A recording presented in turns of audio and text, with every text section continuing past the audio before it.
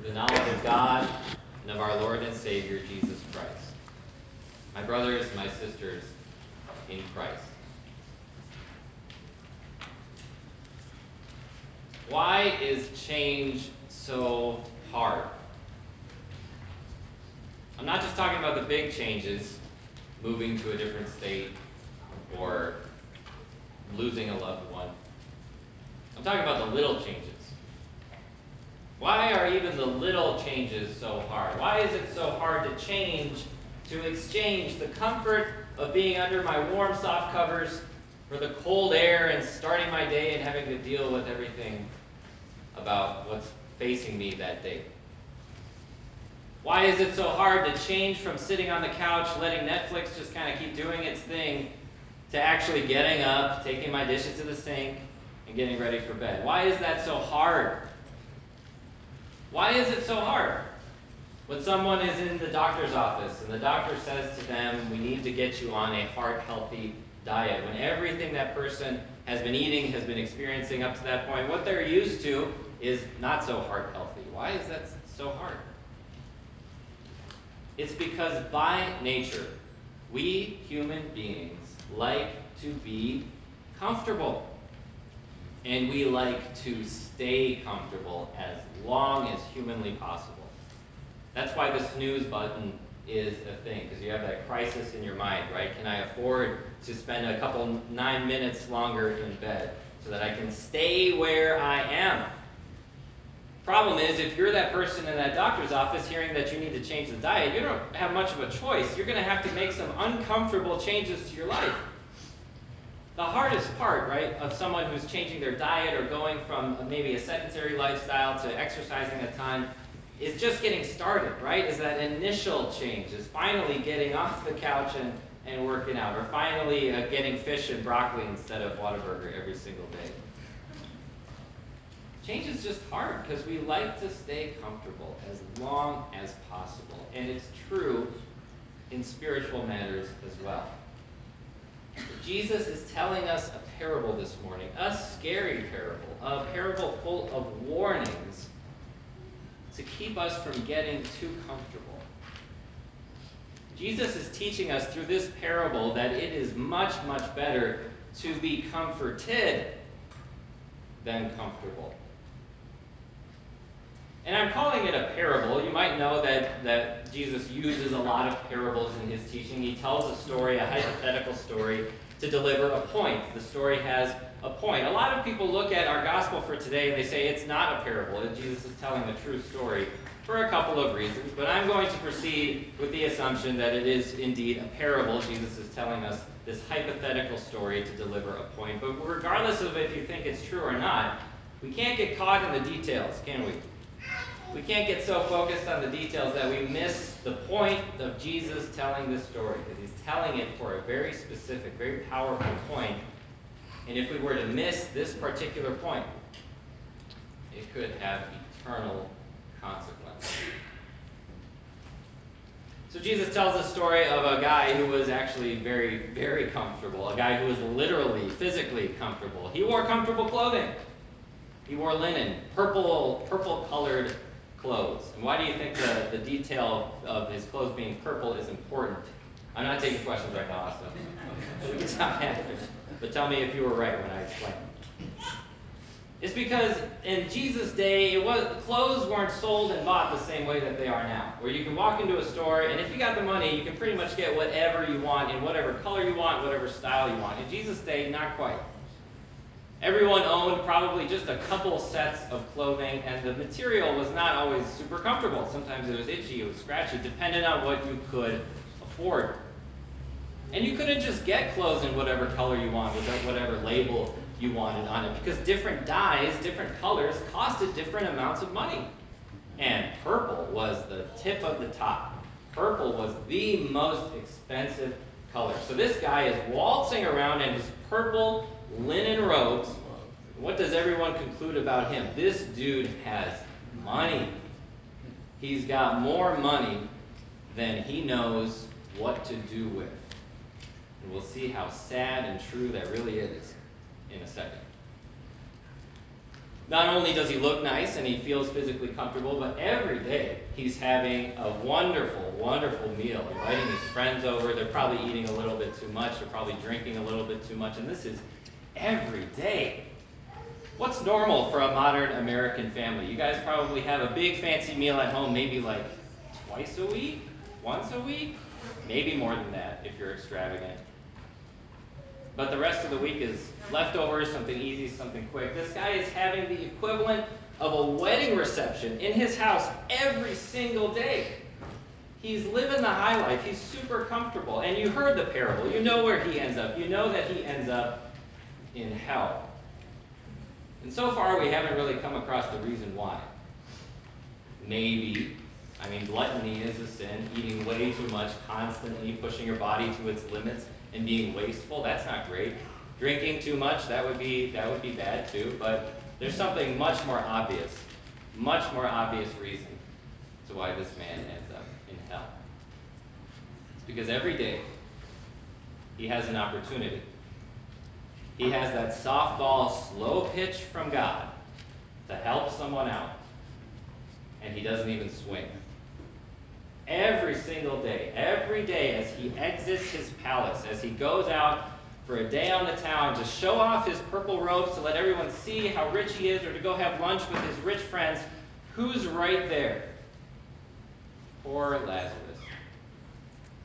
It's one detail that people point to say that this is a true story. Jesus doesn't normally name people in his parables, but I think Jesus gives Lazarus a name so that we see him as a human being. This is a human being at this rich man's gate. And did you catch how he got there? He has to be placed there. He can't get up and walk himself. He is immobile, so he's relying on the generosity of his friends to just pick him up and place him at this rich man's gate. He can't walk himself, so he can't work. He can't work, so he can't eat. He can't eat, so he can't take care of himself. He can't afford medical care. So he has a skin disease, probably just from the insanitary lifestyle that he was forced to live because of his poverty. There he was in desperate need, and in that society, when you were in that state of being, you had to rely on the generosity of others. And so Lazarus' friends say, well, if anyone has food to spare, if anyone can do something for poor Lazarus, it's this rich guy who's throwing a party every day and walking around in purple robes. But he gets absolutely nothing. Every day, he just turns a blind eye to Lazarus' needs, even though it's so obvious that he could just give him a little something, and that would mean a world of difference. Why doesn't he help him? It is really easy for us to get just disgusted with this rich man's actions until we really explore what his internal dialogue might be. What excuses might he be giving for withholding his goodness from Lazarus? I have to imagine he's saying something to himself like, well, I don't have all day. I can't just stop what I'm doing every single time someone's in need. Or, shouldn't that man just find a way to earn money for himself? Can't he work? I worked hard to get where I am. Shouldn't Lazarus as well? Or, you mean you want me to give up some of what I have so that he can be happy? I deserve to be happy too. Why can't I just enjoy my things? Isn't that what life is about anyway? And the reason that it's so easy to imagine these responses from the rich man is because isn't that exactly the kind of stuff we say to get out of helping someone who needs it? Because we don't want to be inconvenienced. Because we, by our human nature, we want to be comfortable, we want to stay comfortable. And stopping to help someone out, loving someone, serving someone, that's inconvenient. That's uncomfortable. But then you see where this man ends up. Death takes both him and Lazarus, and in divine irony, their roles are completely reversed. The man who was comfortable, who was partying, who was living it up on earth, now sadly he is in agony. He is in torture, in torment. We know this to be hell. Jesus calls it by its Greek name, by the Greek concept Hades, but we know from other scriptures what he's referring to. And he's agreeing with other scriptures' depiction of hell that it is a place of fire, of pain, and this man just can't stand it. And he begs, please, just a couple drops of water would be enough to give me some relief from the pain that I'm experiencing. But he can't. It doesn't work that way. Isn't it ironic that the man who refused to show mercy and generosity and kindness in his life now is asking for the same when it is far too late?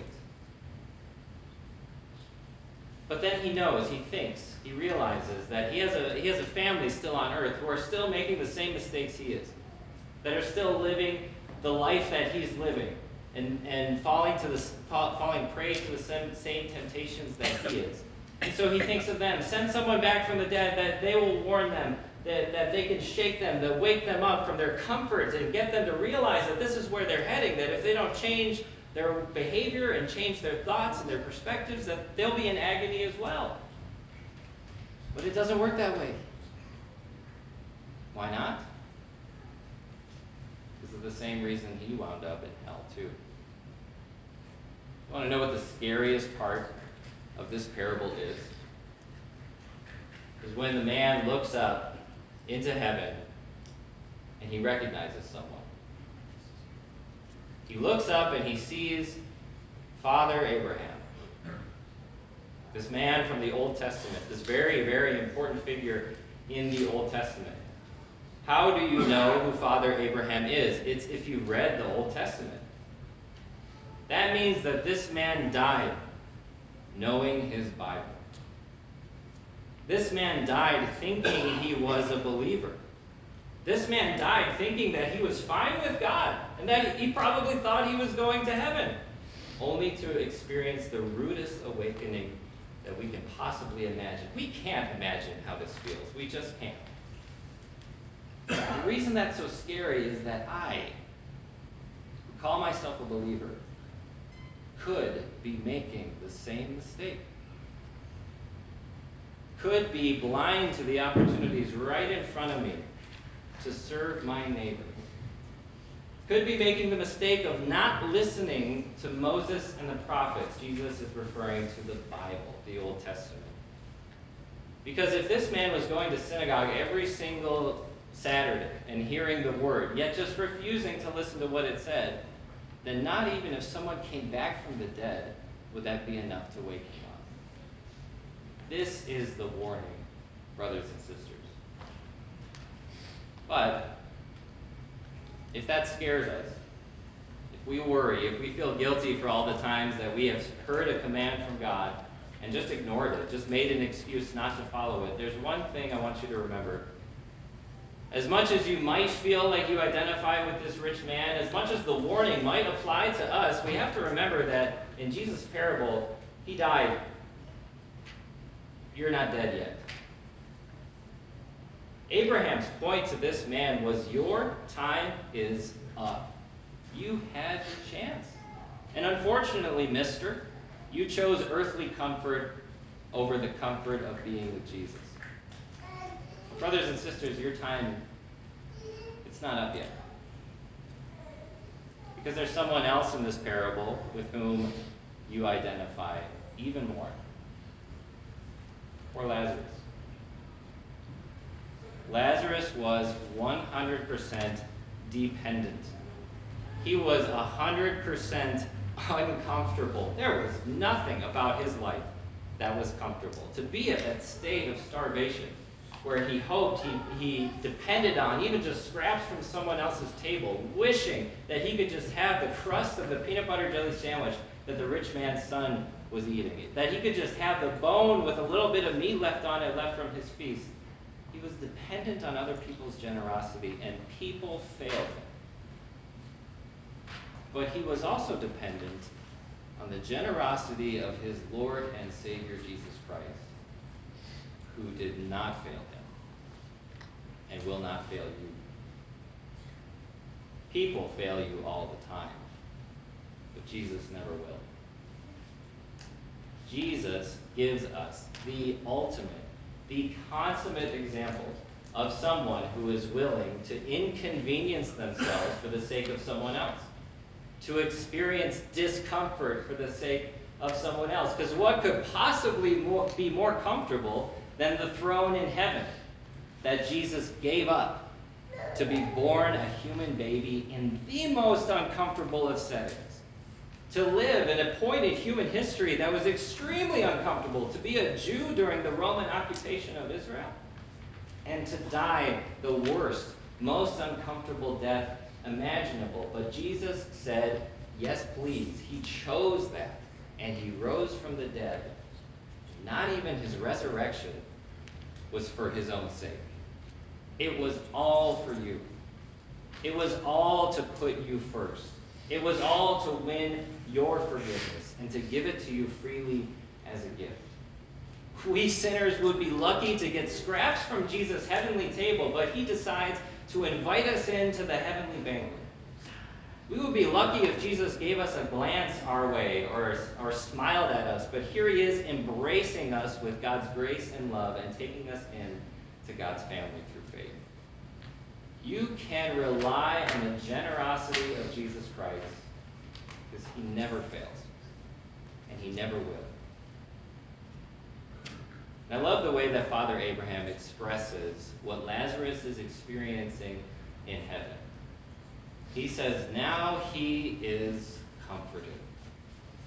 Every discomfort of living a human life, every sorrow, ache, pain, and suffering that Lazarus experienced met its answer with the joy of heaven. Everything Lazarus suffered was put to an end when Jesus called him home, and he was experiencing nothing but 100% unbridled joy. That's what waits for you, brothers and sisters. You may have seen, you may have heard that our sister in Christ, Joanne Shield, was called home last week. The comfort, the peace, the joy that Lazarus is experiencing in this parable, Joanne is experiencing right now. Don't worry about her. She is being comforted by her own Savior, Jesus Christ, who met her when it was her time, dried her tears, and made everything okay, just like he will for you.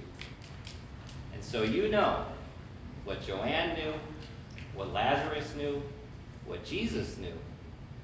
Everything wrong with this life, every inconvenience, every discomfort, every pain will be worth bearing when we see that it is answered with the joy in heaven.